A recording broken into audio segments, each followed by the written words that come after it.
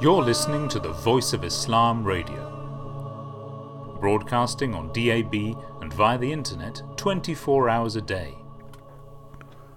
Assalamu alaikum, may the peace and blessings of God be upon you. Welcome to another edition of the Pathway to Peace show here on the Voice of Islam Radio, a show where we take an analytical look at how we can achieve peace, whether that be political peace, economic peace, societal peace, or inner peace. I invite you to get involved in the conversation here on the Pathway to Peace show. You can do this by posting on the X platform at Voice of Islam UK using the hashtag VOIPeace. That's VOI for Voice of Islam, followed by the word peace, hashtag VOIPeace, to let us know your thoughts, comments, and feedback. Welcome to today's show, where we hope to delve into the profound inspiration and resilience and faith exhibited by the Palestinian people. The past months have unfurled a tragic tapestry of suffering, prominently marked by the relentless bombardment orchestrated by the Netanyahu government upon the resilient people of Gaza, with the death toll now surpassing a staggering. Latest figure shows that it's approaching almost 18,000 at the time of the live airing of this very program. 18,000 lives, a vast number have been innocent children, mothers, fathers, sisters, and brothers. The human toll of this conflict is immeasurable. Each casualty represents, and it's important to know this, that each casualty that we see on our screens is not just a number, but a shattered family left to mourn, and in some cases, very few members of the family. There's so many images, so many devastating things that are being shown on our screens, whether that be on our devices or on our TV screens. In the face of this turmoil, however, the global community has rallied for a ceasefire, a collective plea for an end to the heart-wrenching scenes that have inundated our screens. However, amidst the tragedy, there has emerged a narrative of inspiration, which is truly heartwarming, and they're stories of courage, perseverance, and unwavering faith that have left an indelible mark on the collective consciousness of the world at large. As we explore this very poignant topic today, I am joined as always by my esteemed co-host and peaceful pal, Mr. Arif Khan. Assalamu alaikum, peace be upon you.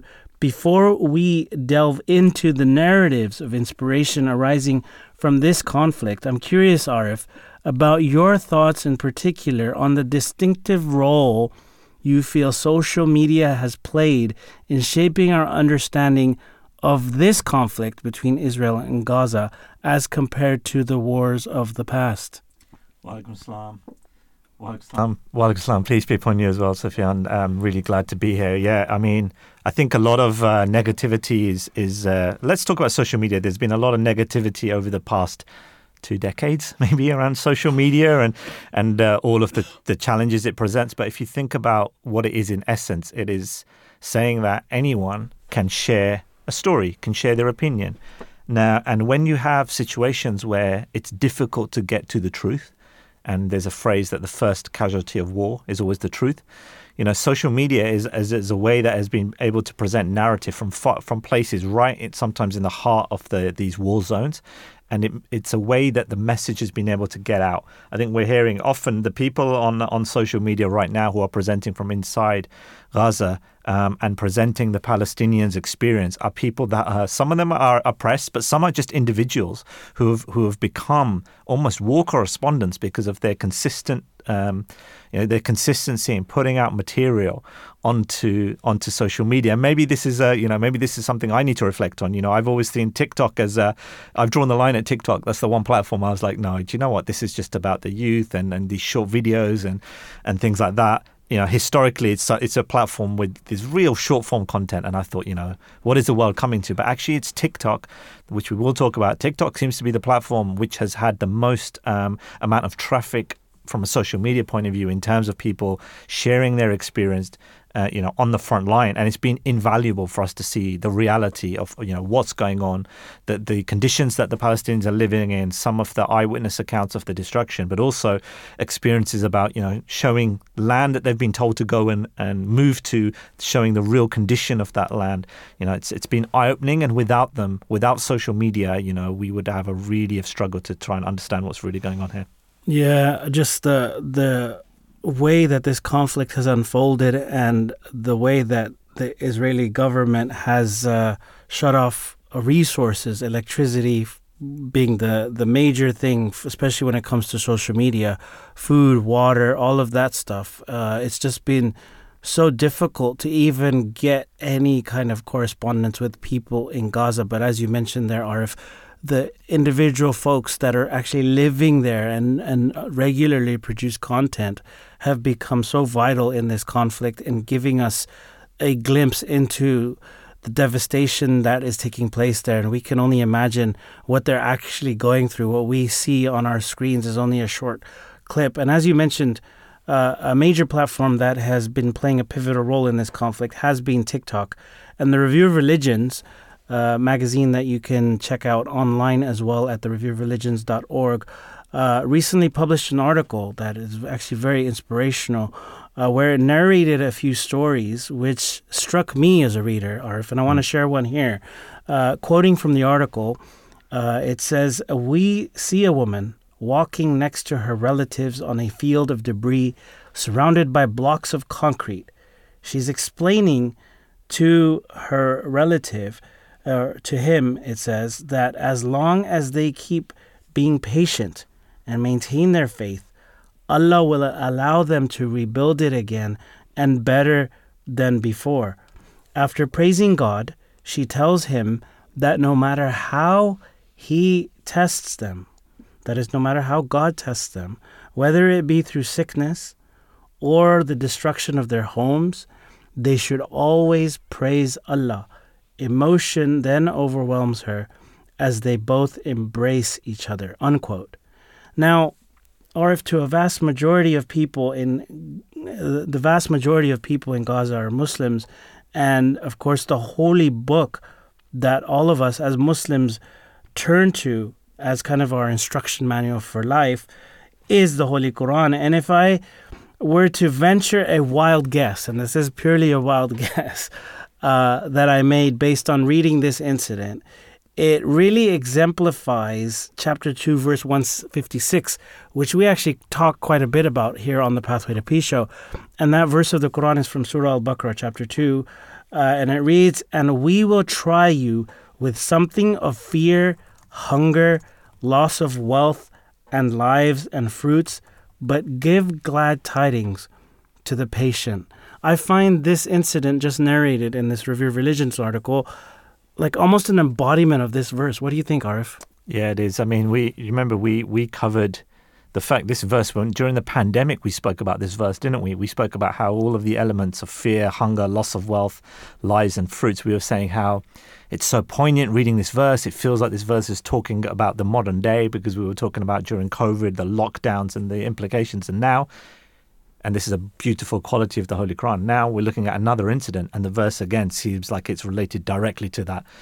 So yeah, absolutely. Like you said, the believers are warned in a way, or maybe warned is the wrong word, prepared for struggles, prepared for the things that, we will try you. God talks about, we will try you.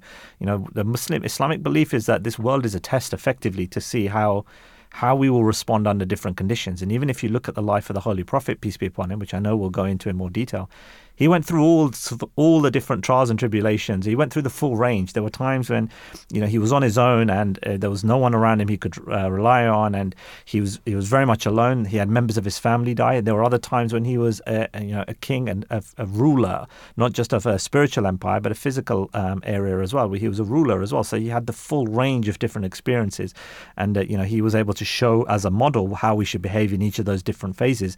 And this verse of the Quran, as you highlighted, just prepares the believers that you will be tested, sometimes through hunger, loss of wealth, lives, and your fruits. But, there's a glad tiding here to the patient. Patience is what we are exhorted to do. Yeah, and there's actually a hadith of the Holy Prophet, peace and blessings of God be upon him, that's, I believe it was also mentioned in this same article, or if not, it was something that I heard in a recent Friday sermon by a local missionary. And the hadith is as follows: if Allah wants to do good to somebody, He afflicts him with trials. Now, on the surface, this is very, very... like almost contradictory. Like, you think if you love somebody, you inflict them with trials, but actually what we see with the people of Palestine is they have so much faith in God and in their faith in their religion that they fall back on, and this is, I think, what is keeping them so strong. They fall back on these verses of the Quran and the incidences from the life of the Holy Prophet, many of which we will share later on in the program as well. But this hadith also really struck me, that if Allah wants to do good to someone, He afflicts him with trials, basically saying that in order to... The reason why God inflicts us with trials, as you mentioned, Arif, is that it gives the believer a chance to show patience, and for God to then give him more bounties and more blessings.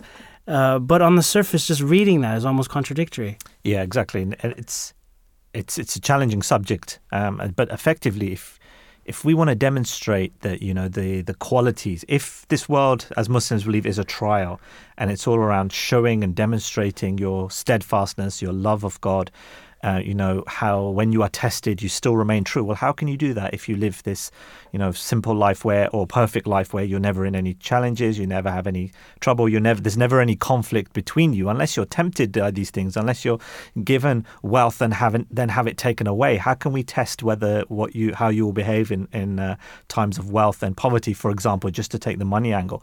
I think what's also interesting as well, if we apply the lens of the business world, again, you'll hear people talking about what you learn from the most are those growth opportunities are when you're struggling, when something goes wrong or when there's failure. And that's something you see so often on LinkedIn. And it's quite almost become fashionable to talk about this idea that it's only through struggling or challenging or pushing yourself and failing that you grow as a human being. I heard one of these career coaches describe it as, every muscle in the body. If you think you're going to the gym, you're training a muscle. You're going through repeated action that builds up strength, which then means when you need to use it, it's there.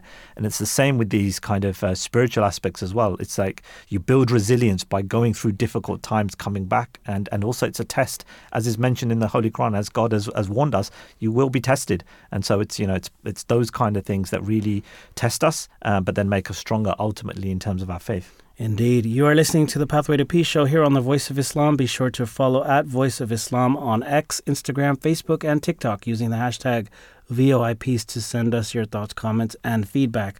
So that was just one example of many examples that there are, and there are countless more. We probably won't even have the time to go through all and each and every one of them, because there's just so many. But if you go to, as Arif said, TikTok, you can find hundreds, if not thousands, of incidences. And we're just going to take a small snapshot of some of these over the next 45 minutes or so. But before sharing more incidents, I want to share the impact of these clips, like the story that we just shared from the Review of Religions article, and these various TikTok clips that have been impacting not just Muslims, but also non-Muslims, and particularly here in the West. Now, there was a recent article in The Guardian, so even papers here in the UK are picking up on it. And one example mentioned in the article in The Guardian is of a young lady named Megan B. Rice, age 34, from the city of Chicago in the USA. And she says, quote, "I wanted to talk about the faith of Palestinian people, how it's so strong, and they still find room to make it a priority to thank God, even when they have everything taken away from them." This quote really stood out to me, and it just, like, even a person living in Chicago that isn't a Muslim, that doesn't didn't even come from a religious background, and she talks about that later on. She is impacted by this, by how the Palestinian people have found the strength through this conflict, and how they always make it a priority to thank God. Arif, give us your thoughts on how Islam teaches us to always thank God regardless of our situation, and something that we've kind of already alluded to anyway, but if you can expand on that a bit. Yeah, absolutely. It's a key part of the faith, really, that it's all well and good. The Quran talks about people who only call on God when they are in a state of fear. There are some who only when they're in a state of fear, maybe on their deathbed, suddenly then they remember God. Whereas what the Muslims are exhorted to do is be cheerful, be grateful to God in times of happiness and in times of trial. So it's that consistency that Muslims are taught, that even as they are struggling, they should be grateful. When things are going well for them, they should be grateful to God, because that is a different kind of gratitude, something that you're constantly, regardless of how things are going, if you're eternally, constantly grateful, then it shows that there is a permanent bond there. It's not just because of what's happening to you that day or that week that's driving your emotion. There's something much longer term. For example, if you think about the love between a parent and a child, that's something that's such a strong bond that whether that relationship between the two is in a good state, a bad state, if one is challenging the other one, or if there's a tension or a fight there's still that underlying bond and that love. And that's what Muslims are exhorted to have with God, ultimately have the best relationship with God. So no matter what condition or experience they're going through, they keep that consistency of that that love and happiness as well. Smiling is actually a part of Islamic faith. It's a teaching.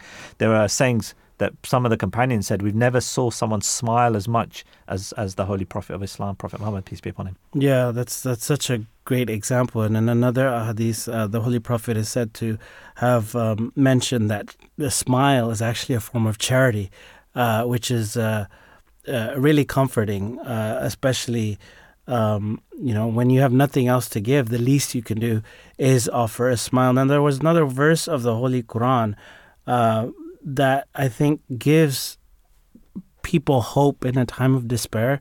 I really like this verse. It's chapter 42, verse 29. It says, "He it is who sends rain after they have despaired and distributes his mercy, for he is the protector and the praiseworthy." And I think this is why we see in the Palestinian people, and feel free to chime in here, Arif, there's so many verses in the Quran where God kind of gives the believer hope that after this trial there will be ease. And there's other verse that we quote so often here on the Pathway to Peace show: after hardship comes ease, and this verse is just another example of that, where God is talking about sending rain after they have despaired. And it reminds me of a video that I saw on social media. I don't remember the platform, but it was basically soon after the conflict has started, there was a small boy, and it started raining in Gaza, and this boy had his bucket out and he was trying to catch the rain. Obviously the government in Israel had shut off their water supply, so they were doing everything they can, and that to me was very touching. But it also is kind of an embodiment of this, that here we had the Israeli government turning off the water in Gaza, yet God sent rain in its physical form. And that theme of religious scriptures. I mean, if you think about the history of religion, it's a prophet who brings this message originally. So first of all, the pattern is very similar, and God talks about this in the Holy Quran as well, that every time a messenger is sent to you, the people reject that messenger and they revolt and they don't accept him. So there's a pattern of chosen ones of God trying to explain to the people about what the message that they've been given from God as prophets. They relay that message, and they're typically rejected. And even when they do have acceptance from members of society, they normally start off quite small, and they face a lot of persecution. Every prophet I can think of has had to go through persecution at different times. So it's no coincidence that one of the core messages of religion is all around trying to, reassure and strengthen the faith of people, because it will always come under test. The prophets themselves are tested, and also the early followers and the other followers are tested. So, for example, if in the Christian tradition as well, like the early days of Christianity are marked by Christians facing a lot of persecution, and having to take refuge in caves and things like this. And then also until the 3rd or 4th century, when Christianity became almost a state religion under the Romans. And similarly with the time of the Holy Prophet, peace be upon him, with Islam as well, the early Muslims and the Holy Prophet were heavily persecuted. So as part of the religious scripture and the revelation coming down, part of it is teaching and laws, but a good body of it as well is also resilience and giving, strengthening the faith of the believers by telling them that, God is there, and there will be times of challenge, but there will be ease after that eventually. Yeah. Now, coming back to Megan in the Guardian article that we were talking about just moments ago, and she didn't stop at just noticing that the Palestinian people are strong in their faith and giving God priority and thanking God at all times, and no matter what the situation. She took it a step further. So as I mentioned earlier, she didn't come from a religious background, but what she did next is quite amazing, particularly if you keep in mind that she wasn't of a religious inclination. She started a world religions book club. So previously she was doing other book clubs. And I forget exactly what kind of book club she was running, but it wasn't of a religious nature at all before this whole conflict and before the Palestinian people sparked her interest. But she started this religious book club on Discord, another social media platform, allowing people to study the Holy Quran as she went on this journey. And what ended up happening was that the more she read the Holy Quran, the more she realized that it actually aligned with her own core beliefs. And she actually ended up converting to Islam. Now, setting aside the fact that she converted to Islam, just the fact that the more she read, the more she felt it aligned with her own beliefs is something that really struck me, because it's like, here you have a girl in Chicago, right, and really not of any kind of religious persuasion, isn't really into religion, but she opens this strange book for her in a foreign language, reads the translation of it, and then realizes that actually, you know what this book is telling me is actually making a whole lot of sense and is actually aligning with what I believe already. How powerful is that, Arif? And I couldn't have predicted that from happening. That wasn't one of the things I remember, and I think you mentioned it as well in your research. You remember around 9/11, around the time of the September 11th terrorist attacks, there was a massive increase in people studying Islam. If you remember, when we interviewed Dr. Craig Considine, we spoke to him a few times, he said that was where his interest originally came up, because he wanted to, he saw this event and he wanted to learn more. Now, what's really interesting, back then, there were these terrorists that had claimed to be inspired by the Quran, and that was why people were delving into this book to say, what's going on in this book? That was why they initially opened the book. When they analyzed it, they found a completely different set of beliefs, and it attracted many people to convert to Islam.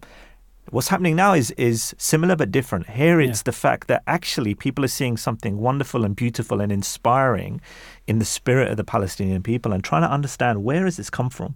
And so it's that curiosity that's inspiring them. And I would say, look, anyone listening to this show who hasn't had the chance to ever read any of the Holy Quran, I'd recommend that they do that. I know, as you mentioned, it's written in Arabic, which can be, something that is a little bit intimidating, but translations are available in over 100 languages. They could go to the Al-Islam website, alislam.org, alislam.org, and from there's multiple different translations, commentaries of the Holy Quran. Choose some of the small chapters, just read some of it, because there is a unique aspect to the Holy Quran. People often believe that, it will be similar to, say, the Bible or, the Jewish scriptures. But for me, the Holy Quran is the only religious scripture I've ever seen that is written directly as in the first person. It's direct revelation. So there are entire sections when God speaks as God directly. And I haven't come across something else that has that unique characteristic and quality.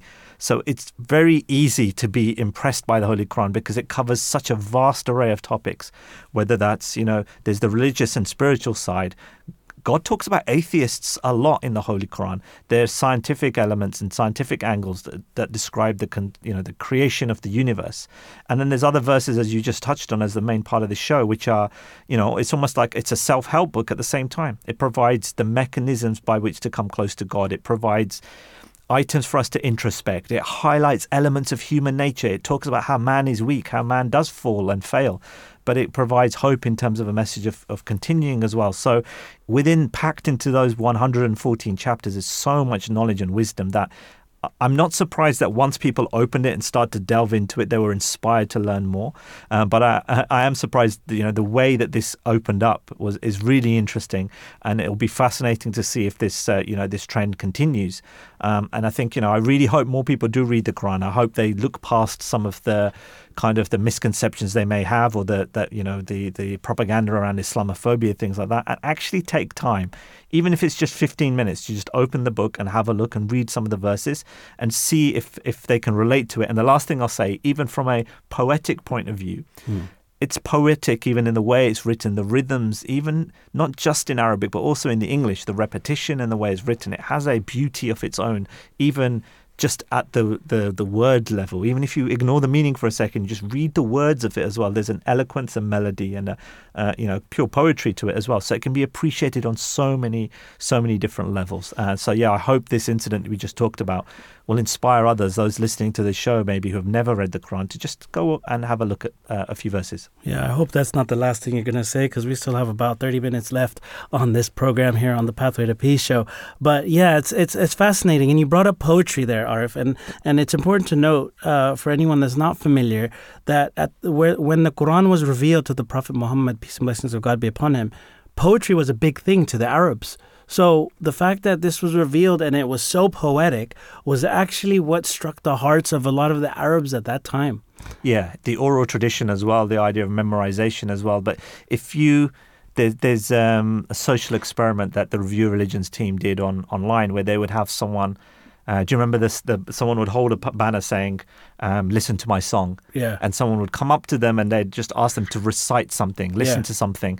And sometimes it was the call to prayer. Other times it was Arabic verses or Quranic verses. And you know how strong the YouTube algorithm is. Once you watch a video of someone reciting the Quran to a Western audience who don't understand it and see their reaction, then YouTube feeds you more and more. So I got into watching a lot of videos of these people who stand like buskers almost in the middle of the street, no instruments, and all they do is they recite the Quran. And even those people who can't understand the actual words of it, they have an emotional reaction to it. There is something about the melody, there's something about the phrases that are used that impacts and seems to get right through to the heart of people. And then analyzing the meaning is another layer on top of that. Looking into the history of how it's been communicated through the centuries is another aspect. And then also, like I said, science, religion, philosophy, social issues, everything is encompassed in that book. Yeah, absolutely. And you also mentioned, Arif, earlier about 9/11 and kind of comparing and contrasting. There was a associate professor at Yale, Mr. Zarina Grewal, who actually picked up on that as well. And there was a quote from her in this Guardian article that we've been referencing. And I just want to take a minute to read this quote. She said, "The difference is that in this moment," she's comparing 9/11 and people picking up the Quran after 9/11. And the reason she said before this quote, she said that the Quran became a bestseller, and there's evidence of that if you look in the days and weeks following 9/11. But people were picking up the Quran at that time to kind of confirm their own biases and show that, okay, well, what we saw in 9/11 was in fact a representation of the Quran, and let me back it up by opening their book and showing you some verses from this book that kind of support that. And Ms. Zarina Grewal is saying now that there's a distinct difference, as you alluded to, Arif, there's a distinct difference between the reason why people were picking up the Quran after 9/11 and why they're picking it up now after seeing what's going on in Gaza. And she said, quote, "The difference is that in this moment, people are not turning to the Quran to understand the October 7th attack by Hamas. Rather, they She continues, they are turning to the Quran to understand the incredible resilience, faith, moral strength, and character they see in Muslim Palestinians. So there's a distinct difference now as to the reasons why people are picking up the Quran, and the mindset has almost shifted. You know, after what we've seen in the media, what transpired with 9/11, what transpired in the days, years after 9/11, there's a different mindset and a different mentality. And of course, as we're talking about here on the show, the impact of social media has just gotten so big that people have other sources, people have other places to go now. And I think this is a good point to kind of play a clip that we found on YouTube. And it kind of talks to the fact, and it has snippets of the various videos and some of the stories that we've been sharing with you here on the Pathway to Peace show. So let's take a listen to that. I literally just started reading the Quran out of curiosity, and now I'm hooked. Literally, I started reading it because I was so curious about what is this faith that the Palestinian people have. It's something so deep and so profound that I was just drawn to learn more about Islam. So I started reading the Quran the other day, and I swear it's answering the exact questions I had in my mind about what's happening in Palestine right now. Like, how can God allow these things to happen? And so I'm reading here from the Quran, the first chapter. It says here, God is not unaware of what you do. And it says, when you Israelites killed someone and started to blame one another, God brought to light what you concealed. Literally, there was a hospital that was bombed, and Israel tried to blame Palestine. They said that Hamas bombed themselves, and it says here, God brought to light what you concealed. And the truth came out later about what actually happened, and that Israel claimed that they did it, and then they took it back later when they saw all of the destruction that happened from it and from the public outcry. And another thing that I really, really needed to hear, it says here,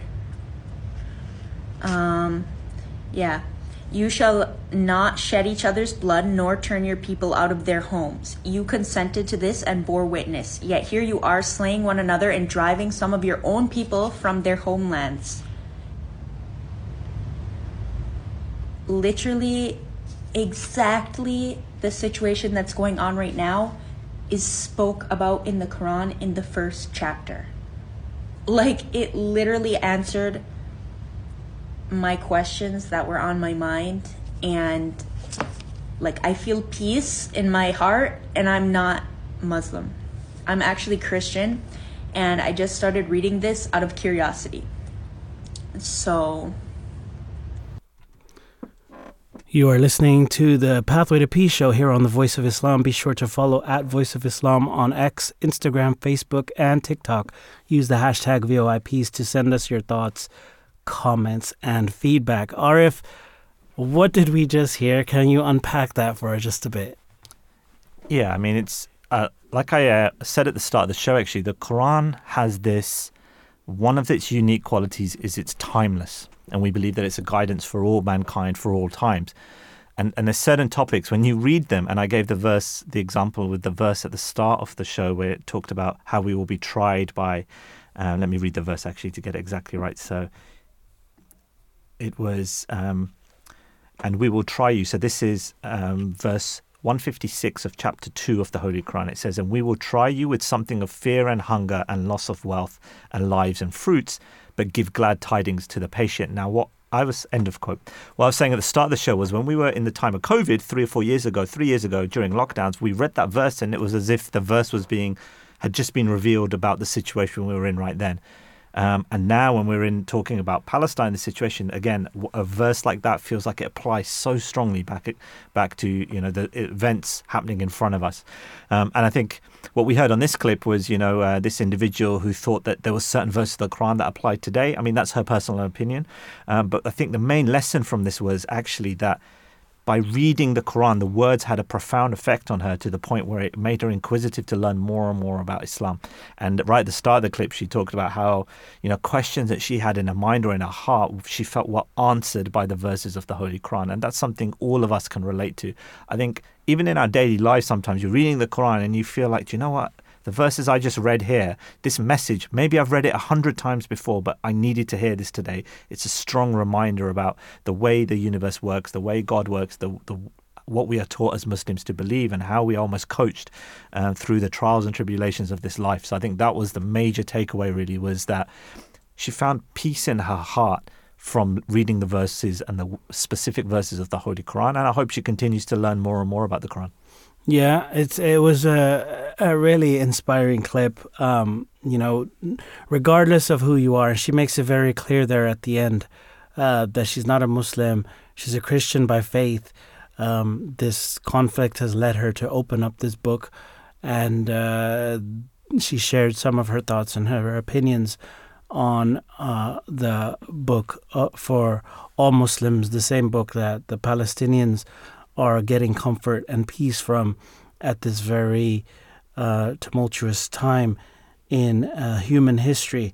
There was another TikTok video that was shared and narrated in the Review of Religions article that we talked about at the top of the program as well, where a man was standing on a field of debris in front of a group of buildings that had been destroyed, and he is smiling to the person talking to him, and he tells him that they are fortunate that his family is safe, and praises Allah, God, for that by kissing his finger and pointing to the sky.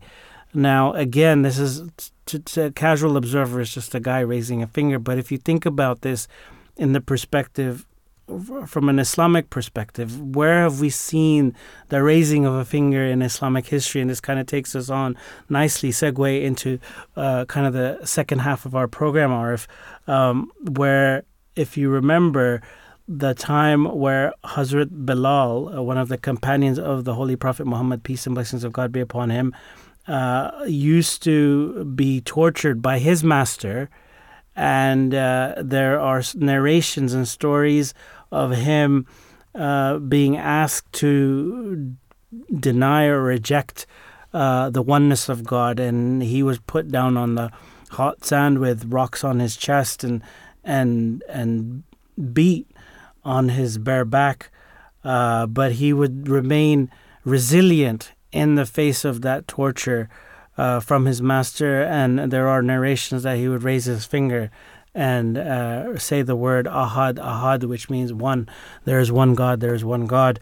So this resilience that we see today, and this incident actually takes us as Muslims back to the time of Hazrat Bilal, one of the dearest companions of the Prophet Muhammad, peace and blessings of God be upon him. So just for the benefit of our listeners, the story goes that, he was beaten and tortured by his master, but then there came a point in time where, I believe, correct me if I'm wrong, Arif, it was Hazrat Abu Bakr, peace be upon him, who actually bought Bilal from his master, and then he was freed as a slave, and later on became one of the dearest companions of the Prophet, so much so that the Prophet nominated him to make the first call for prayer. So the beautiful call for prayer that we also alluded to earlier when Arif was talking about some of the videos that the Review of Religions team has been putting out on social media about hearing my song. One of those songs was actually the call to prayer, and you often hear it being played here on the Voice of Islam as well. So let's move now into a area that is near and dear to your heart, Arif, and you've done quite extensive research on kind of other examples from a historical perspective now around this whole idea of resilience and turning to your faith in a time of need. Yeah, I wanted to look at other traditions or other incidents outside of the conflict that we're talking about right now, when Quranic verses or the Quran has provided an inspiration, either direct revelation at the time of the Holy Prophet, peace be upon him, or other revelations such as what revelation received by the promised Messiah, Hazrat Mirza Ghulam Ahmad, peace be upon him, the founder of the Ahmadiyya Muslim community, which were Quranic verses, were references to the Quran, or verses that were the same as a Quranic verse. And then also incidents around Hazrat Mirza Masroor Ahmad, may God strengthen his hand, the current caliph and worldwide head of the Ahmadiyya Muslim community. What about his life as well? Were there times when the Quran provide inspiration for him as well? So I'll outline a few of these. So I think there were many times, we've talked about it already on the show, that there were many times when the early Muslims were really in a time of trial and they had challenges and they had difficulties. And there was one time in the early history of Islam when there was a gap in revelation. So we know Prophet Muhammad, peace be upon him, used to receive revelation continually. There came a time where he hadn't had revelation for quite a while, and he was concerned and worried about that. And directly in response to that concern, a verse was revealed, chapter 93, verses 2-4, that say, "By the growing brightness of the forenoon and by the night when it becomes still, thy Lord has not forsaken thee, nor is he displeased with thee." So these verses reassured the Holy Prophet, peace be upon him, that he hadn't been abandoned in any way by God, and that the revelation would continue. So that was one where you can see a direct revelation sent to reassure the Holy Prophet, peace be upon him. Other verses, I'll give another example, was at the time of battle as well. So there was a time during the battle of Uhud, the battle of the trench. There was a period, where the Muslims were in a real danger. That was a battle that they suffered in quite badly. And at one point during that verse, there was a verse revealed. During that battle, there was a verse revealed that gave the Holy Prophet, peace be upon him, comfort, which was around this promise from God. So this is chapter 33, verse 57, and the verse is, "Allah and his angels send blessings on the Prophet. O you who believe, you too should invoke the blessings on him and salute him with the salutation of peace." So you can see at this time of difficulty, God is talking about how God and his angels send blessings to the Prophet. God himself is sending blessings to the Prophet. And then it goes on to tell the Muslims to invoke salutations of peace towards the Holy Prophet, peace be upon him. So there are these examples where at different times in the history of the Holy Prophet, peace be upon him, revelation came down to strengthen his faith. These are just two examples I've given, but there's numerous, hundreds throughout his lifetime. And also the Muslims as well, would have taken much strength from revelation that came down at different times to inspire them, to kind of really galvanize their belief and to kind of get them to continue on in this struggle. The word jihad in Islamic context is misused so often these days and is often associated incorrectly with physical wars. But the word jihad literally means to struggle. And this is the real core struggle is this. It's, despite, maybe people doubting God or lacking faith, can you continue to stay steadfast even in the signs of, the largest, persecution and difficult times? Moving on to the promised Messiah, peace be upon him, one example that stuck in my mind from his life was the occasion of Sufyan when his father passed away. Yeah. Really difficult time for him. He was worried about how he would be provided for just from a physical, like in terms of the worldly side, and obviously a really difficult time. And then there was a revelation directly given to him, which was actually a Quranic verse, which was chapter 39, verse 37, which is a rhetorical question in the Quran. It says, "Is Allah not sufficient for his servant?" Is Allah not sufficient for his servant? And, that verse, the Promised Messiah, talked about how the power with which that revelation came to him ingrained on his heart forever, so much so that he had it engraved as a ring, a physical ring that he wore. And, many of us members in the community continue to wear rings with that verse, inscribed on it to this day in memory of that great revelation. And it's such a, even like we were talking earlier, how somebody can read a verse, and you mentioned the verse about that we read so much here on the Pathway to Peace show. When we were thinking of it in the context of COVID, it applied, and then it applied here. I mean, you think about this verse was revealed to the promised Messiah at the time of the demise of his father, And today, this verse is just as applicable to the people of Palestine and you hear it. I mean, I don't have the exact quote, but if you watch the clips of these Palestinians when they recover a live person out of the rubble, there's the most recent clip that I've seen even today, and they recite these words, and they oftentimes refer to God being sufficient. God is sufficient for us. So these words are applicable just as much today for the Palestinians as they were then for the promised Messiah, peace be upon him as well. Now, you have an interesting example about the current caliph before he became caliph. Tell us about that, Arif. Yeah, so those who know the history of Hazrat Mirza Masroor Ahmad, may God strengthen his hand, the worldwide head of the Ahmadiyya Muslim community, the caliph of the community, might be aware that he actually spent a period of about between 10 to 12 days in prison himself directly. Him and 3 other members of the community were placed in prison on, trumped up charges that were eventually dropped. But there was a period of time where there was a real concern, in terms of he wasn't the caliph at the time, but he was accused of something quite serious, and as he goes on to explain, it could have had a very serious outcome. So what I want to do is he was asked about this period in 2 question and answer sessions. One of them was held on the 8th of November in 2020, and another one looked like it was a session with the Nasirat, the girls in the community in Germany.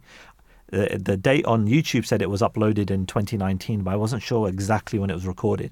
But in these 2 question and answer sessions, both questioners asked him about this period of time. So let me just read what he had to say on them. One of them I have the direct quotes, and the others was in Urdu, so I just have a summary of some of the key points. So in the first one, he was asked, by a missionary that what was his experience as a prisoner, in the way of God? And this is what he said. He said, "What can I tell you? I did not even realize how quickly my days had passed during my time in prison in the way of God. All I could witness were the blessings of Allah. It was at summer time, and Allah the Exalted would cause the heat to turn into a cool breeze. We remained in jail behind bars without any kind of feelings of worry or stress. In my heart, I knew that the penalty for the false charges that had been brought against me was either life imprisonment or the death penalty. I was going to receive one of the 2. So I decided that if it was Allah alone who I was going to seek help from, I decided that it was Allah alone who I was going to seek help from and to win his pleasure. I thought that if I was going to be handed punishment for the sake of the community, then this would be a great blessing indeed.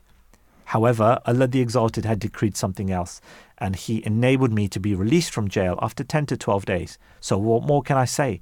I did not do anything extraordinary. I did nothing." So that was a direct quote. And then in the second session, which was in Germany, he was asked again, how did he pass the time? And he was asked specifically, how could you pray 5 times a day? Were you able to pray? How did you? So what His Holiness explained was, first of all, he said that it was him and 3 other men, 4 of them were in the same room. And he said we would pray together in congregation. He also highlighted that the day that they would perform the Jummah prayer, which is where a sermon is read out first, and specific Arabic sermon is then followed, and then specific, the collective prayer is performed. Even Jummah prayer was performed during this time. He said the very first day of this whole period was actually a Friday. They were still in the police station at that time, but he was able to offer the Jummah prayer. He said that he himself, of course, gave the sermon and then led the Jummah prayer. And he highlighted then, he said, we prayed together. This is throughout the whole 10 days. We prayed together. We offered voluntary prayers, and we read the Holy Quran.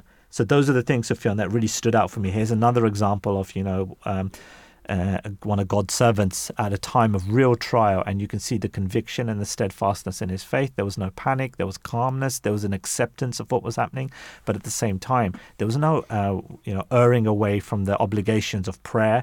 And then also additional voluntary prayers were said as well, and also the study of the Holy Quran, which is completely in line with the whole theme of the show, because the Quran provides such a source of peace to the hearts. Yeah, and it just goes to show that while the main focus of our program today has been on the people of Palestine and their resilience, you can take these examples from of people around the world getting inspiration, getting hope, becoming resilient, having some strength when all the odds are against them, and Hazrat Mirza Masroor, may God strengthen his hands, while he was in prison on false charges, that was every opportunity to be like, okay, there's no hope, I'm done. But he held on to that hope, and he held on to his faith and his firm conviction that no, there is a God that is going to help me, and he was resigned to the fact that if God wills for me to die in this cause, then so be it, and if not, then God will find a way for me to get out of this mess, for lack of a better term. And in fact, we see the result of that. I mean, look at where he is today. He's not even in the country of Pakistan. He resides comfortably here in the UK and leads a global community of tens and millions of followers. And Arif, I don't know if we call it ironic or what we call it, but his one message to us today is always to pray for the people of Palestine, for ourselves, for our family, for the community, whatever it is. The first words out of his mouth, and may God bless him, when he became caliph, was pray, pray, pray. And this is exactly what we're seeing today, whether it be in Palestine or around the world. The Ahmadiyya Muslim community is leading by example, is leading through prayers and raising calls for a ceasefire and peace and comfort to be restored for the people of Palestine. And His Holiness mentioned, while we don't have weapons and we don't have an army, the one thing that we have is the weapon of prayer, and that is the weapon that we today are using as the Ahmadiyya Muslim community in this conflict. Now, as time winds down, I think it's worth closing the program with two quotes of the promised Messiah, Hazrat Mirza Ghulam Ahmad of Qadian, who is the founder of the Ahmadiyya Muslim community. We'll go through one, Arif, and then dissect it and unpack it for a minute or two, and then, time permitting, go to the next one as well. I'll actually start with the shorter of the two. And the promised Messiah said in his collection of books known as Ruhani Khazain, specifically the book titled Noah's Ark, or Kishtiya Nu in Urdu, in volume 19, page 15, he says, "But be not heavy-hearted. God merely tries you whether you are steadfast in his cause or not. If you desire that even angels should praise you in heaven, then suffer in the path of Allah with grace and remain cheerful. Hear abuse and remain grateful, and despite frustration, break not your ties with God. You are the last people raised by God, so do such deeds of piety as touch the loftiest standards of excellence." Arif, what do you take away from that? It's inspirational in terms of holding steadfastness, but I like also that there's an aspirational kind of thing there as well, talking about if you desire that even angels should praise you in heaven. I think that's a wonderful wording there in terms of the ultimate goal for us, is to have that status where even the angels are praying for a specific person because of the deeds that are being done. So it's in a very eloquent way, he's highlighted some of the key, inspired us really to remain steadfast even in times of trial, not be heavy-hearted, don't give up, and remain cheerful, which, as we spoke about earlier in the show, is actually a key teaching of Islam, is no matter what your condition, to be cheerful and optimistic. So the other quote is a lengthy one, but we referenced earlier a verse that talked about rain. So this quote also references rain.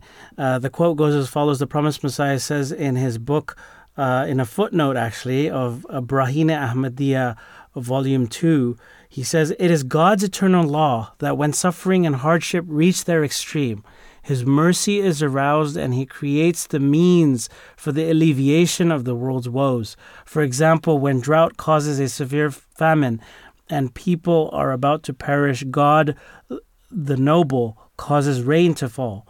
When there is an epidemic and thousands begin to die, he causes some means for purifying the air or some remedy to be found.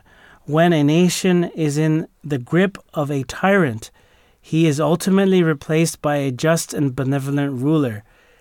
In the same way, when people forsake the path of God and renounce Tawheed, or the oneness and worship of God, he raises someone whom he grants perfect vision and honors him with his words and revelation in order to guide mankind and bring about a reformation of the evil that has occurred.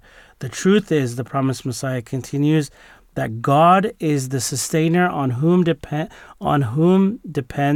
he exists and continuity of the universe. He does not deprive his creatures of his benevolent attributes, nor does he suspend them. Rather, they instantly come into play when they are required. So, quite a lengthy quote there, Arif. Any key takeaways there?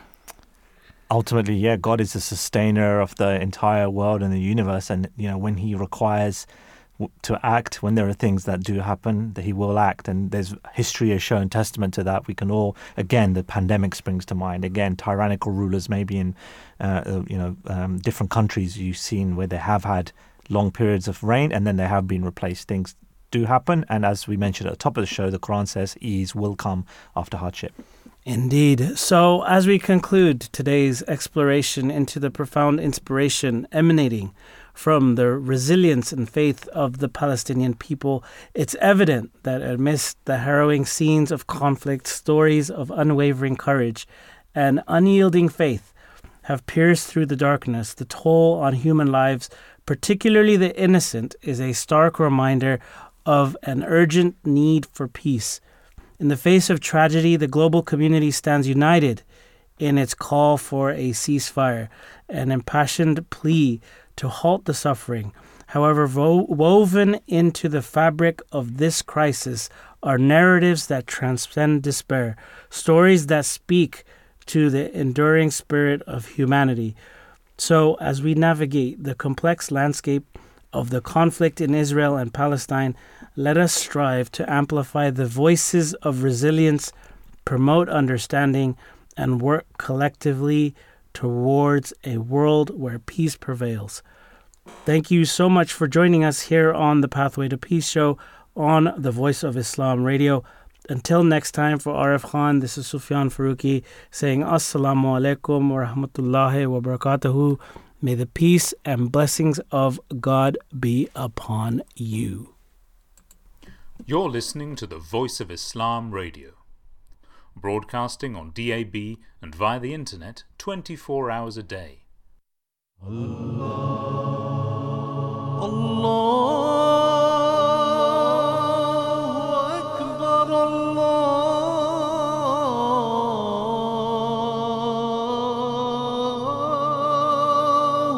Akbar. You're listening to the Voice of Islam radio, broadcasting on DAB and via the internet 24 hours a day.